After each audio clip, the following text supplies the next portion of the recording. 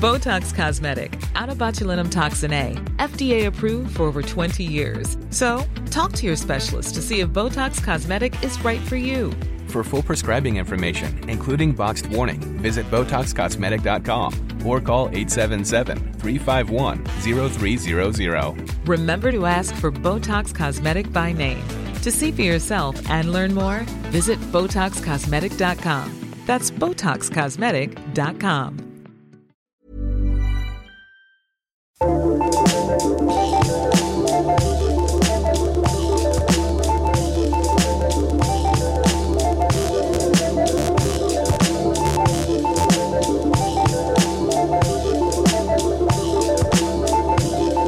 Hello and welcome to a bonus edition of the Rabona podcast. No, I am not Musa Okwonga, as you may have noticed. I am Ryan Hunn, but I will be joined shortly by Musa on the phone. This one's going to be a little bit different. Musa and I recorded in the studio after Real Madrid Ajax, but then PSG Manchester United happened, so we decided to do this tonight before Musa's off on his travels. So we're going to get into that in a little bit, and we're going to talk about the amazing Ajax performance in the Bernabeu against Real Madrid and speak to Michael about Dortmund Spurs. But first off, I have a very happy Musa Okwonga on the line. Hey, man. Jesus Christ. Sorry. Wow. That is one of the greatest, not only Manchester United results I've seen, but in context, one of the greatest Champions League comebacks I've ever seen. Well, it's a historic one. It's the first time that's ever happened, right? Unbelievable. And look, to have had those back-to-back, to have had that the night after Real Ajax, which if somebody had said to you, Real Ajax will be the second most remarkable result of that week, you wouldn't have believed it. No. I said twice, I actually spoke on social media to Red Voices podcast. They're fantastic. You can find them on Twitter at Red Voices MUFC, a Manchester United podcast. And I was talking to Richard Can before, and I was like, look, we're going to do this. And I said again in the second half, look, I still think we'll do it, because I was just like, you know what, why not be optimistic? But there's a difference saying that in optimism and actually believing it. And there was a period, as you know, the last 25 minutes came in, you were like, this is anybody's game. Yeah, well, I think the thing that United did really well was, I think Philippe Auclair said on Twitter, I think, United didn't really deserve to win the game, but PSG absolutely deserved to lose it. And what United did really, really well was they just kept in the tie. Exactly. Yeah, so that I mean, I'm not 100% sure whether that was a penalty or not, but that's kind of irrelevant, in my opinion. It's the fact that despite all of the injuries, all of the circumstances, United kept themselves in the tie so that if something like that happened, they could nick it. Well, exactly. And I think that was the key. The key was not to outplay PSG, because that was never going to happen, but to keep it competitive. And, you know, all the players stepped up. The only one who didn't really was Bailly. Bailly had a strange assignment, but also did not acquit himself very well. And the main concern for United has to be that Bailly's concentration has absolutely plummeted, and he looks a quarter of the player that he was at his peak for United. But everything else, McTominay, Fred, these are players who are not performing to their potential. And they were outstanding, defensively outstanding. Pereira, the energy, the drive. Obviously, Lukaku, we've mentioned. Rashford, the guts to thrash a top corner penalty against Buffon away from home in the last 16 of the Champions League, and his first ever penalty for Manchester United. You'd have to go a very, very long way to find greater nervelessness. The only penalties I've seen of greater nerves are probably Rakitic in Russia. In the last 2 years, Rakitic's penalty against Russia in Russia is the only penalty I can think of immediately of that pressure in that context. And I don't say that lightly. I mean, what United did tonight, and Solskjaer now, I mean, he frankly has to have the job, because if he doesn't get the job, then everyone's going to be like, it never felt under Pochettino how it felt under Solskjaer. And I'm not even saying that Pochettino is a worse coach than Solskjaer. I think that Solskjaer is the best possible Manchester United coach, which is a different thing. It's a different thing. Yeah, I mean, the thing is, there are no reasons for him not to get the job, apart from the fact that he maybe hasn't got the CV. That's it, basically. He's passed every audition. Exactly. The idea, to play Pereira as a false nine, to play Lingard as a false nine, to shuffle the pack, to use McTominay, to go on the front foot, to use Lukaku as a winger. He is making adjustments to bring on Chong and Mason Greenwood. Yeah. To bring on these players, the guts, the sheer guts to bring in if you consider that, other coaches might have made more defensive choices, they might have minimised, the concessions. When they went down, they might be like, okay, well, let's just have a safe second leg. But he actually threw everything at PSG, and the restraint of some of the playmaking. I mean, even, the penalty was, there'll be arguments over that. But even the way that United kept the ball in that last minute, leading up to the shot that Dalot took, they didn't just thrash it. They kept playing football. Don't get me wrong, their possession figures were brutal in many ways, but when it counted, United had incredible composure. Yeah, I think you're totally right with the tactical thing, because we saw it against Liverpool, how Solskjaer responded to the injuries and made tactical tweaks, and I was really impressed by that, actually, and I've been impressed with a lot of his decisions, especially in the last month, I think. In the last month, he really seems to have grown into that role, and you've seen more interesting lineups, formations, tactical tweaks. It's like Nish said on the podcast a couple of weeks ago, he's not just a competition winner. No, he's the real deal. Yeah, we said, didn't we, I think when he was announced, that you've got a guy there who has scored arguably the most important, or at least the most dramatic goal in Man United's history. Certainly the recent history, And now that guy has overseen the most dramatic United comeback, arguably since the goal that he scored. Well, certainly since the days of, obviously, Sir Alex Ferguson. I mean, we can say that much. We can say that he has... but what's incredible about this, just sort of stepping back from this particular result, the tragedy of Neymar and Ramos. Neymar coming down to the touchline.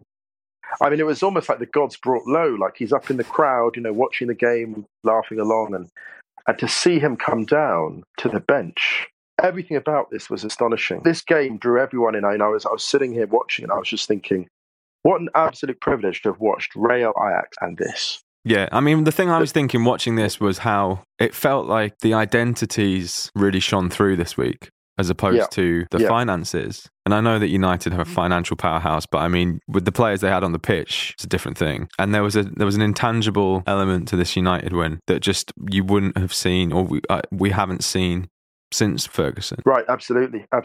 And I think that's the magic of it. That's the chemistry of what Solskjaer has brought. And I think that, he's just such a great... It's funny, the connection between, and it's going to sound like a bit of a hot take, the connection between Simeone and Atletico Madrid is the same connection I've seen between Solskjaer and Manchester United. Yeah, well, that's fair, I think. Because Simeone may go somewhere else and may not be as good. He may go to Juventus or Inter, more likely Inter, and not be as good. But his specific connection with Atleti is what elevates Atleti. And Solskjaer's specific connection with United is what elevates them. How does this make you feel with the injuries? The squad's really thin at the moment. I mean, I suppose if you're going to look at it in a slightly negative way, United are in a real battle to finish in the top four. Yeah. I don't think they will win the Champions League. And you never know. Thing, I mean, you never know. Me neither. Only because each round gets harder. Mm-hmm. Each round gets harder of the Champions League. This people forget with major tournaments, we got to the quarterfinals, could have gone the way. No, because each round is exponentially more difficult. Yeah. And now those next rounds, those teams have seen United coming. They've seen what United have to offer and what they don't have to offer. A lot of players coming back, but the beauty is the competition for places now mean that this Champions League is anyone's. I don't think United will win. But I'm not saying that to doubt them. I'm saying that in the same way I don't think that Atleti will win or Spurs, because frankly, any one of those teams can see themselves having an equal chance now. All bets are off. Yeah. Bets. Do you know what? The combination of ties is really exciting. Yeah. I mean, do you know what? Like, I think this week would have been a massive wake-up call for Barca. I do not think they are going to take that tie next week against Lyon lightly, that second leg. No, not at all. Because, I mean, that's 0-0 from the first leg. As well now. Yeah, 0-0 from the first leg.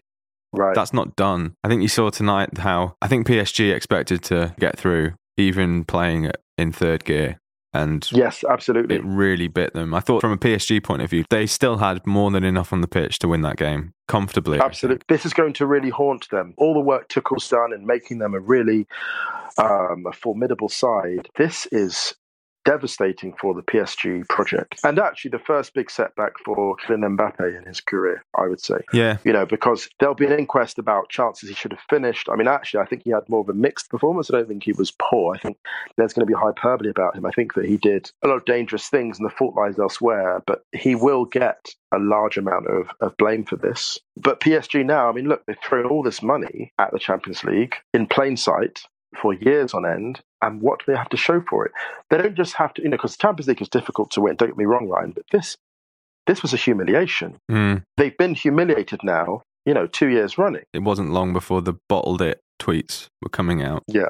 And really, they're a VAR handball decision away from not bottling it, although not playing well, but if that VAR decision doesn't get given, then that narrative isn't there.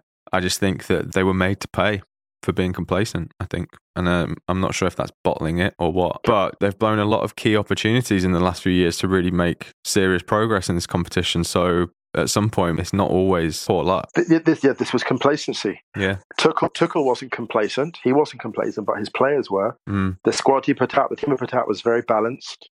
It was good enough to do the job. And the players themselves, they lacked urgency, the tempo in the passing. Yeah. And I think what happened as well is that United players played to their potential. If you look at the actual players on the pitch, McTominay has been, the biggest criticism of McTominay has not been that he's a poor player. It's that actually there's been an excessive conservatism in his play, for me anyway. And in a game that suited his discipline, he was outstanding.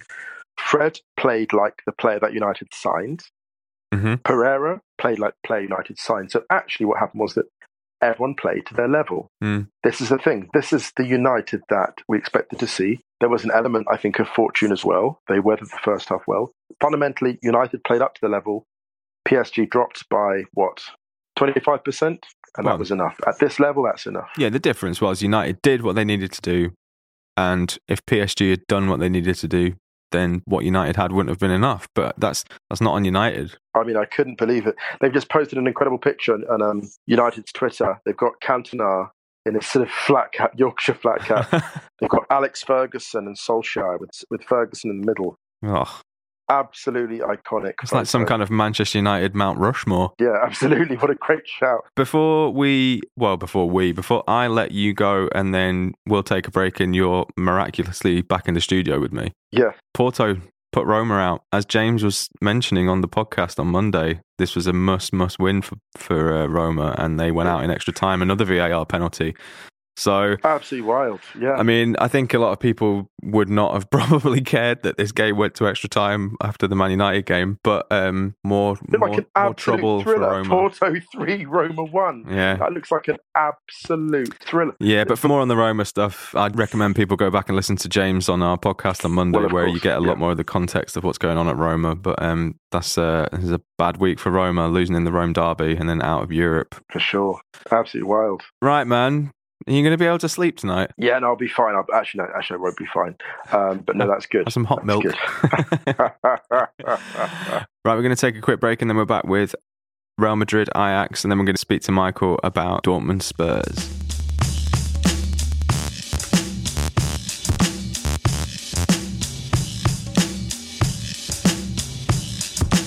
Ryan, the magnificent Ajax victory of Real Madrid. We had a lovely time watching that game, didn't we? It was so pure. Yeah. Do you know what? I'm going to start by saying that Real Madrid's run in the Champions League has been absolutely incredible. They were champions of Europe for 1,012 days, which is very easy to forget in the aftermath of what happened at the Bernabeu. And also the fact that no one had retained the Champions League until Real Madrid did it. Yeah, in the Champions League era, and then they did it three in a row. So, however, I will caveat that by saying I am extremely delighted for Ajax. Absolutely, likewise. The victory was just pure in so many ways. So it was, Ajax won 4-1. But if you look at that scoreline, it doesn't really reflect the points at which the game could have gone either way. The tie could have gone either way.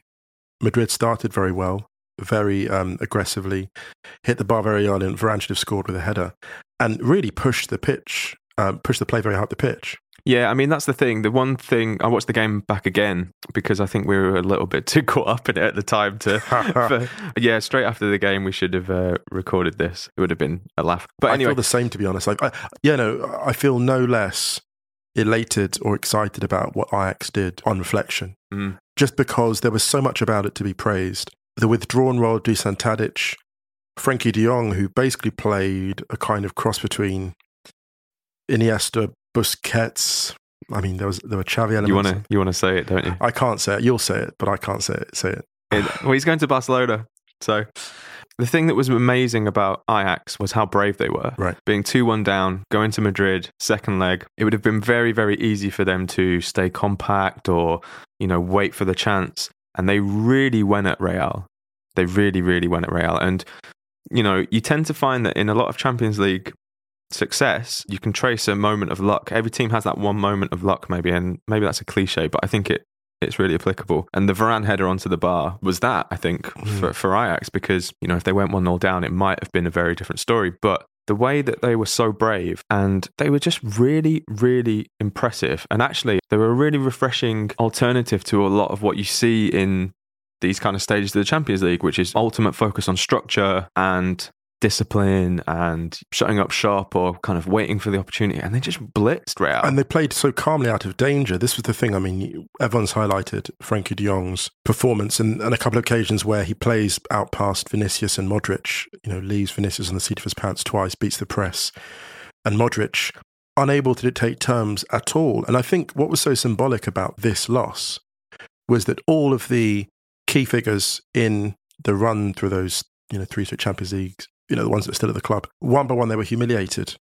Benzema ineffectual, Bale ineffectual, Modric unable to dictate tempo or terms. And this was a real sort of passing of the torch. And it was interesting because they all passed the torch at once. And I think, we'll talk about de Jong maybe a little bit more later, but just in terms of this history, 1995 Ajax win the Champions League, of course, and at half-time it was 2-0 to Ajax. And I deliberately did not compare that 2-0 to the 2-0 in the group stages, because in the group stages, if anyone watched that game in 95, I think they hit the woodwork a couple of times, a couple of goals disallowed. Yeah. That was a total domination, whereas half-time here, 2-0, Ajax were just sort of desperate to get to the break at one point. Yeah, I mean, it definitely felt like that. We said when we were watching the game, the game hit about 38 minutes, and that was when Real really started to turn up, basically. Right, yeah. And we said, Ajax really need half time, actually. Whereas before that, they really didn't. Even after Varane hit the bar, Ajax was straight up the other end again, just, creating chances. And actually, they could have been 3-0 up, and they could have been 4-0 up before Real Madrid really started getting into the game. And they were that good in the first leg as well. They were actually very unlucky to lose that game. And I've got to say, Sergio Ramos, much has been made of the fact that he seemed to have got himself a deliberate booking and was out of the game because of his complacency. But with that kind of complacency, I'm not sure he would have been much of a factor in the game anyway. I'm not sure he would have stopped what Ajax produced. Well, the thing that blew my mind, and this is one of the reasons why I watched the game back again, because I wasn't 100% sure if I was seeing it right. But Ajax started with the midfield of Van der Beek, Schöne and de Jong. So on paper, Schöne was the deepest line midfielder in the formation. But Van der Beek was often the highest player on the pitch for Ajax. And Schöne spent a lot of time, especially in the first half, I think, on the right touchline. De Jong would often be the deepest player at a couple of points for Ajax. So the space that they gave each other, I think, on the pitch was something that you don't see a hell of a lot at the moment. You tend to see maybe one or two of the forward players really stretching, providing width, but the whole team seemed to be spread out across the pitch. That means that they absolutely trust everyone who gets on the ball to keep the ball. Because if they lose it, they're in a lot of trouble. Oh, yeah. And actually you saw with de Jong lost the ball once, which led to a chance for Real. But the way that they moved Real Madrid around as well, their fluidity was just, honestly, it was breathtaking, I thought. I've not enjoyed a European night of football that much, I don't think, for a very long time. Yeah, and I cannot name the last game I enjoyed. That's how long it's been since I really got into it. I mean, we've enjoyed a lot. There's been times, like but this was a different thing. This felt very special, without sounding over the top. But this just felt very special, and I think maybe this is because of we're in our 30s and we remember Ajax being a giant of European football. And I think maybe a little bit of nostalgia plays into that. We've said it on the podcast before, how much of a soft spot we have for Ajax and how much we would love them to be consistently in the last 8 or the last 4 of the Champions League every year. Because in my opinion, those kind of blue chip clubs, if you like, are really special when they're up there. Yeah. because of their approach to the game. And I think that I think nostalgia does play a part, but not that much, because the thing about young players excelling at that level, I mean, it's like when Mbappe took the World Cup by storm. There is something very special about somebody playing, not just because they're young, but with this maturity. And watching De Jong walking out of the press, and the guy was not running, the guy jogs. I don't think he has a fifth gear or even a fourth gear. He jogs everywhere. But to basically take Modric toe-to-toe and dominate him, Modric is still an extraordinary force, of course he is. Very, very few footballers can claim ever to have done that. To do it at 21 is just... I mean, I wrote a piece that might be up by the time you're listening to this about the game and Ajax in general and De Jong. And it's easy to forget just how much pressure there was going into the game for him. Yeah. You know, it's the first time he's played in the Bernabeu, I believe. It's the first time definitely since he announced that he's going to Barcelona. And it was like he'd played there 100 times. He was not fazed. But it's really easy in that scenario for a player of that age to become a little bit overwhelmed or be a bit nervy in the early stages of the game. That's a completely natural thing. It's the brightest lights on the biggest stage, you know? And the thing with De Jong was that there was nothing that wasn't necessary. Everything was done for the sole purpose of progressing Ajax forward or progressing the play. And I just think that games like that game make people realise just how special talents like De Jong are. You know? It was definitely a pivotal... I mean, look, this reminds me of, and I mentioned Iniesta before, but this thing when your description of Ajax as brave, the last time I heard that description of a team playing brave tactics was actually Gary Neville describing Barcelona. And he was talking about something very similar, the space they leave between each other, the way they play out in the back. And there were periods I went to see Iniesta play once, which I mentioned many times before, both on off this podcast. I know, yeah, I did.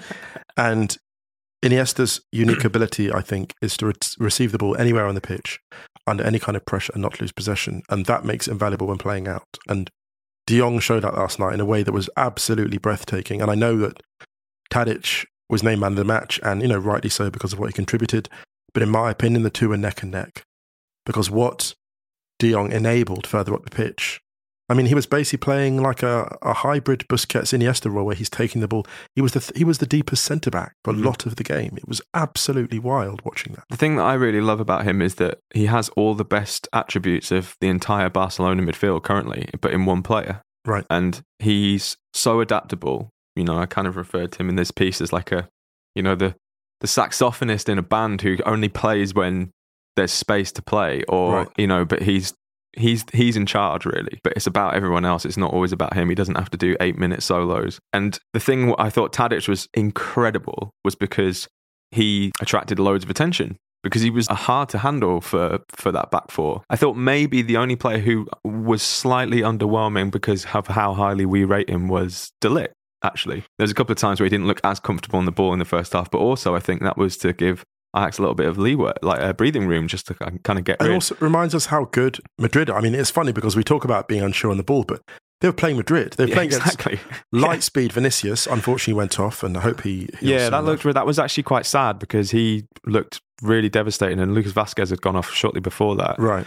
Can we say as well, Vinicius has really taken the fight, but someone who didn't take the fight, Toni Kroos. I mean, 10 losses of the ball in the first half. He was 10 losses of the ball in the first half. Not good. Do you know what? It really felt like, and I don't want to sound too harsh here or whatever, but it really felt like the two midfields were so contrasting. It was definitely what has been and what is coming. You know, the thing about this game was that it just highlighted all of the problems that have been plaguing Madrid all season. Right.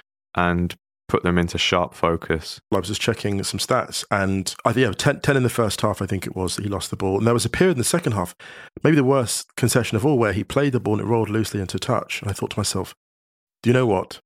This configuration of Casemiro, Modric, Kroos, it has a shelf life. And Kroos, Casemiro has to do more in distributing. He can't just be the bruiser who rushes about, not always position most disciplined, but basically cleaning up. He has to be more of a playmaker and orchestrator from deep. Yeah. And I wonder now if they look at someone like Kovacic, well, I'm not sure they have the vision for that. I mean, why Kovacic was allowed to leave. Yeah, I can't understand that. That is extraordinary. Yeah, I really can't understand that. Yeah. But, in contrast, I got Frankie de Jong's stats up on StatZone. Ah, yes, our beloved StatZone.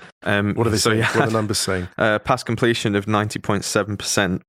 25 forward passes out of 54, or 25 completed out of 49 actually, so basically 50% of his passes were forward. He only played the ball 49 times. Yeah. He seemed to have it all the time. Which is the thing that's so good about him, was that he was always directing or, seems to be involved even when he's not on the ball. Goodness me. 8 out of 10 passes in the attacking third, but then 3 out of 3 tackles, which is the really interesting thing. 2 out of 4 take-ons and 6 ball recoveries. So it just shows how dynamic he is as a midfielder. He's kind of got the lot. And it's where he was winning the ball as well, high up the pitch. One of those was like in the final third almost. Yeah. Incredible. I really think he is the I kind of said this in the piece as well, like Modric has often been described as quite Cruyffian, and I think that this game you really saw just how Cruyffian De Jong is, and actually as great as Modric is, and this isn't a slight on Luka Modric because we love Luka Modric as a player, everyone knows that, but Frankie De Jong is almost so Cruyffian that he's like more Cruyffian than Cruyff in a way. Do you know what I mean? In terms of the mould of what Cruyff would ideally love a midfielder to be. It's just this sounds massively clean. Over the top for a 21-year-old, but it's the fact. Do you know what's funny? When I saw, it's funny what you mentioned, when Guardiola talked about arriving at Barcelona and watching Iniesta play, and how he was one of the few players who needed very little coaching, if any, because the style was so natural and so clean. And I think there is a lineage there, and I've talked about Iniesta because there is that descent. I think I never actually saw Modric as Cruyffian, weirdly enough. And I say that because there was an elusive nature, not that Modric doesn't beat the press, he's astonishing at that, but there's a physicality to Modric's play, which actually was not really that much in Cruyff. Cruyff relied more on, I think, the elusiveness, the sleight of foot, and actually the kind of the croquette of the dribble where he does a sort of left foot, right foot shuffle and comes out of defence. I was like, that's Andres, that's Laudrup. That's actually, again, Laudrup as well. Yeah. I've got to mention Michael Laudrup in the context of this lineage of sort of Cruyff, Laudrup, Iniesta, and now De Jong. Yeah. The Ajax family tree. Yeah, and I think that, I think we mentioned on the podcast the other day that Barcelona midfield next season is going to be so good. Can you imagine what he's going to be like when he goes there as a Barcelona player? Can we contrast football cultures, actually? Sorry, very quickly, but British football culture. When you're at school playing and you have possession, people would scream, man on, man on, man on, man on. And you're like, oh my goodness, oh my God. And you sort of get rid. Get rid. And whereas the Dutch mentality is, wow, man on, how many more? Oh my goodness, wow, man on, okay, let's 2, 3. How many men on? How many men? How many? 2, 3, 4. Because if I invite pressure, then I free everyone else up. Tadic did that to an extent. Neres did that, who had a great game as winger. A bad miss, which Ajax thankfully weren't punished for. But they just played with freedom. Yeah. And that's the thing. I mean, it should be the title of the podcast, Playing with Freedom. But yeah, freedom football. Freedom Ajax. Freedom football. Listen, it was really, really great. And I'm really excited to see who they get in the next round. Me too. The only people not excited to see who Ajax get in the next round are people facing Ajax in the next round. Should we give Michael a call? He was at Dortmund Spurs last night. So he's going to give us a little bit of insight. And by the way, before I forget, the catfish is obviously someone who was not what was promised, and Ajax were the fish cat. Oh, they were the fish cat. What a lovely. There we go. Switcheroo. Let's go to the break.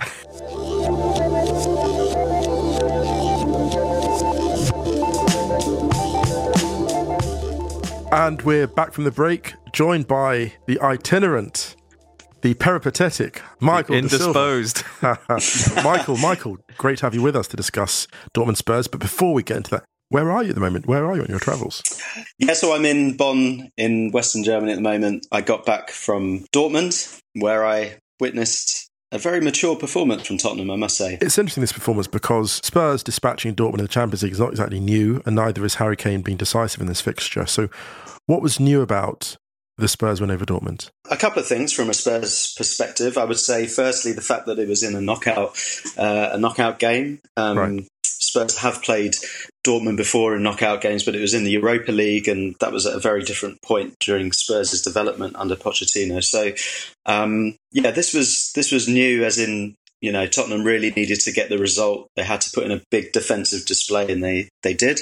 And I haven't really seen that from Tottenham, go to a big team away from home and produce a dominant defensive performance. So from that point of view, it was new. But also the fact that Spurs are starting to accrue some experience, which is starting to stand them in good stead, which perhaps wasn't there previously. From a couple of perspectives, it was new, and it was I think mature is definitely the word to describe the performance. Who stood out for you then for Spurs? Well, firstly, I would say Ben Davies had probably his best game for Spurs. Oh, right, okay. I thought he was really effective. Doesn't always get the praise he deserves, but yeah, he put in a very effective performance. I think the entire back line were great. I mean, Vertonghen made another huge block. Lloris was great when he had to be. It wasn't really a game for the forwards. I know Harry Kane took his chance really well. One shot, one goal from Spurs. But it was a night where Heung-min Son was fairly quiet. Eriksen was too. I thought Sissoko was excellent too. He really dominated midfield. But yeah, it was kind of like roll your sleeves up, kind of gritty performance from Tottenham. But Alderweireld as well, I thought was excellent. And I was one of a few journalists who spoke to him after the game. Oh, fantastic. Should we listen to the clip, actually? Yeah, sure, great. Go for it. It was very, very tough the first half an hour, and then I think that the team is growing, is playing much mature to get through those kind of moments. If you concede, of course you need sometimes a little bit of luck of a good goalkeeper and stuff like this. But I think we dig in, and then we knew we don't concede, and that's very important. And maybe the team of a couple of years ago could concede, and then it's much more difficult. So I think we're making steps forward here. Yeah, so I think you can hear Toby Alderweireld saying there that Spurs have matured over time, and I think this is what's so important for Tottenham, that they keep this core group of players together. And we've mentioned it before about Spurs and their development under Pochettino. But this time last year, Spurs went out at this stage of the Champions League to Juventus, and it was said at that point that it was experience really that beat Spurs that night. If they just had a bit more know-how, then they would have got through that game, because they played well over the two legs of that. Here, perhaps you can say, well, it's Dortmund that need that experience, and Spurs are the ones that have matured. So it's interesting to see how far that can take them this year. Well, that's the thing, Michael. It's funny, you've slightly preempted this question, but there is really no consistently outstanding side in the Champions League this season. There's lots of streaky teams capable of great peaks. Yeah. But Spurs actually stand a pretty good chance in any matchup against any of the teams coming up, wouldn't you say? Yeah, I'd agree with that. I mean, I think Spurs definitely have some weaknesses, but as you mentioned, there's a lot of the teams in there do. I would say Atletico, as I'm sure you would agree, Musa, are right. perhaps the team to beat certainly in my eyes as well. Them and Barcelona are the standout teams, and PSG will want to be avoided too. But Spurs are, I think, among that clutch of teams, perhaps a bit like Ajax, who have the potential to go on that run. They could just sneak their way into a final even. I would agree. Yeah. But yeah, it could be that kind of year, a bit like 2004, where you got two teams. Yes, absolutely that. Yeah. Oh, what a bunch of nerds we are. I'm glad I was like 2004. Please say. It reminds me of 2004. I haven't heard that name in years. Yeah, I mean, I just don't see it as a year for the 2 or 3 blockbuster teams fighting it out in the semi-finals. I just think that you're going to get a couple of teams in the semis that you wouldn't necessarily have expected. Fantastic. A quick one about Dortmund, Michael, because they've let their lead slip in the Bundesliga. They're out of the Champions League. Any stuff about Lucien Favre or the squad, or is it still pretty positive? I think at the beginning of the season, if you'd said to Dortmund that they would be in the position they're in, last 16 of the Champions League and still top of the Bundesliga just by the skin of their teeth, they probably would have taken that. The momentum is not with them at the moment, which is perhaps what has created this feeling of anticlimax or whatever. But, they're still very much in it. And I think going out of the Champions League could focus their minds, and there's not many games left really. It could do their Bundesliga hopes some good, I think. And very quickly, how was just to wrap up? How was our man in Sancho corner? Because we have to mention Sancho even in difficult times. Yeah, I think Sancho was good in the first half, but a bit like the entire team, the Kane goal kind of deflated him, and he became less effective. A bit like the first leg, actually. You could say that Dortmund were good in the first half of each game, but just faded away. But yeah, I thought Sancho was bright. He wasn't so good against Augsburg. He came in for some criticism after that game that Dortmund lost. But I thought he was bright, and he played some nice some nice passes and just fearless, as you know, the Sancho we know. But what really always impresses me about him is he doesn't always play the obvious pass. He sometimes plays the pass that, or he holds onto the ball for a second longer just to let the play develop. And you know, he thinks about the game 2 steps ahead. Which is, for someone of his age, you know, you might expect that of someone like Luka Modric. Right. But for someone of his age to have that perception, that understanding of the game, being able to watch it unfold in his head before it actually happens, that constantly impresses me about him. So he's a clever boy. There's definitely more to come from him. And I saw some people say, yeah, he's overrated. No. He's underrated. Sorry. I just want to say, for the record, incorrect. Anyone who says that. 100%. He's underrated. Actually. Yeah, he's underrated. Yeah, for sure. He's got so much more to give as well. I mean, I think if you think that his peak is perhaps still 6 or 7 years away, terrifying. That's quite frightening. All good. Right, man. We should probably let you go. Why not? Are you going to be here on Monday? Yeah, I will be. I'll be back in the studio. Just looking at this empty chair sat next to us. It's so Absolutely. sad. Well, Michael, it's great to hear from you as always, and we hope you have a wonderful time in your travels. Please drop by and see us soon. Don't be a stranger. And we've been giving everyone a lot of hype about the upcoming issues of the print for Rabona, because it's going to be fantastic. And Michael, signing off. See you soon. See you guys. See you again soon. Cheers, in Berlin. Mate. Okay, quickly before we go, quick shout out to the England women's team who won the She Believes Cup in the US, drawing with the world champions, the USA, and beating the previous World Cup finalists, Japan, 3-0 to lift the trophy. It's the first time they've won the trophy, and a massive boost ahead of this year's World Cup in France. I'd recommend going and read some really great pieces. Susie Rack, who was on the show last week, she was there covering it. She writes for The Guardian, and also Katie Wyatt on The Telegraph. They've been covering the tournament, and there's some really good pieces out there. And that's about it for this bonus edition of the podcast. We'll hopefully all be back on Monday. If you do listen on iTunes, please give us a review and a rating. It really helps us grow the podcast. Also, we have a couple of new pieces up on the site this week. I wrote a piece about Frankie de Jong and Ajax with some references to jazz and all sorts. That's up on the site now. There will be a piece coming this week from Musa as well. And also make sure you check the Rabona Twitter page for the Rabona Selects. There was a Frankie de Jong, John Clemmer one that went up after the Ajax game. And make sure you check us out on social media at Rabona Mag. Thanks so much for listening, and we'll see you next week.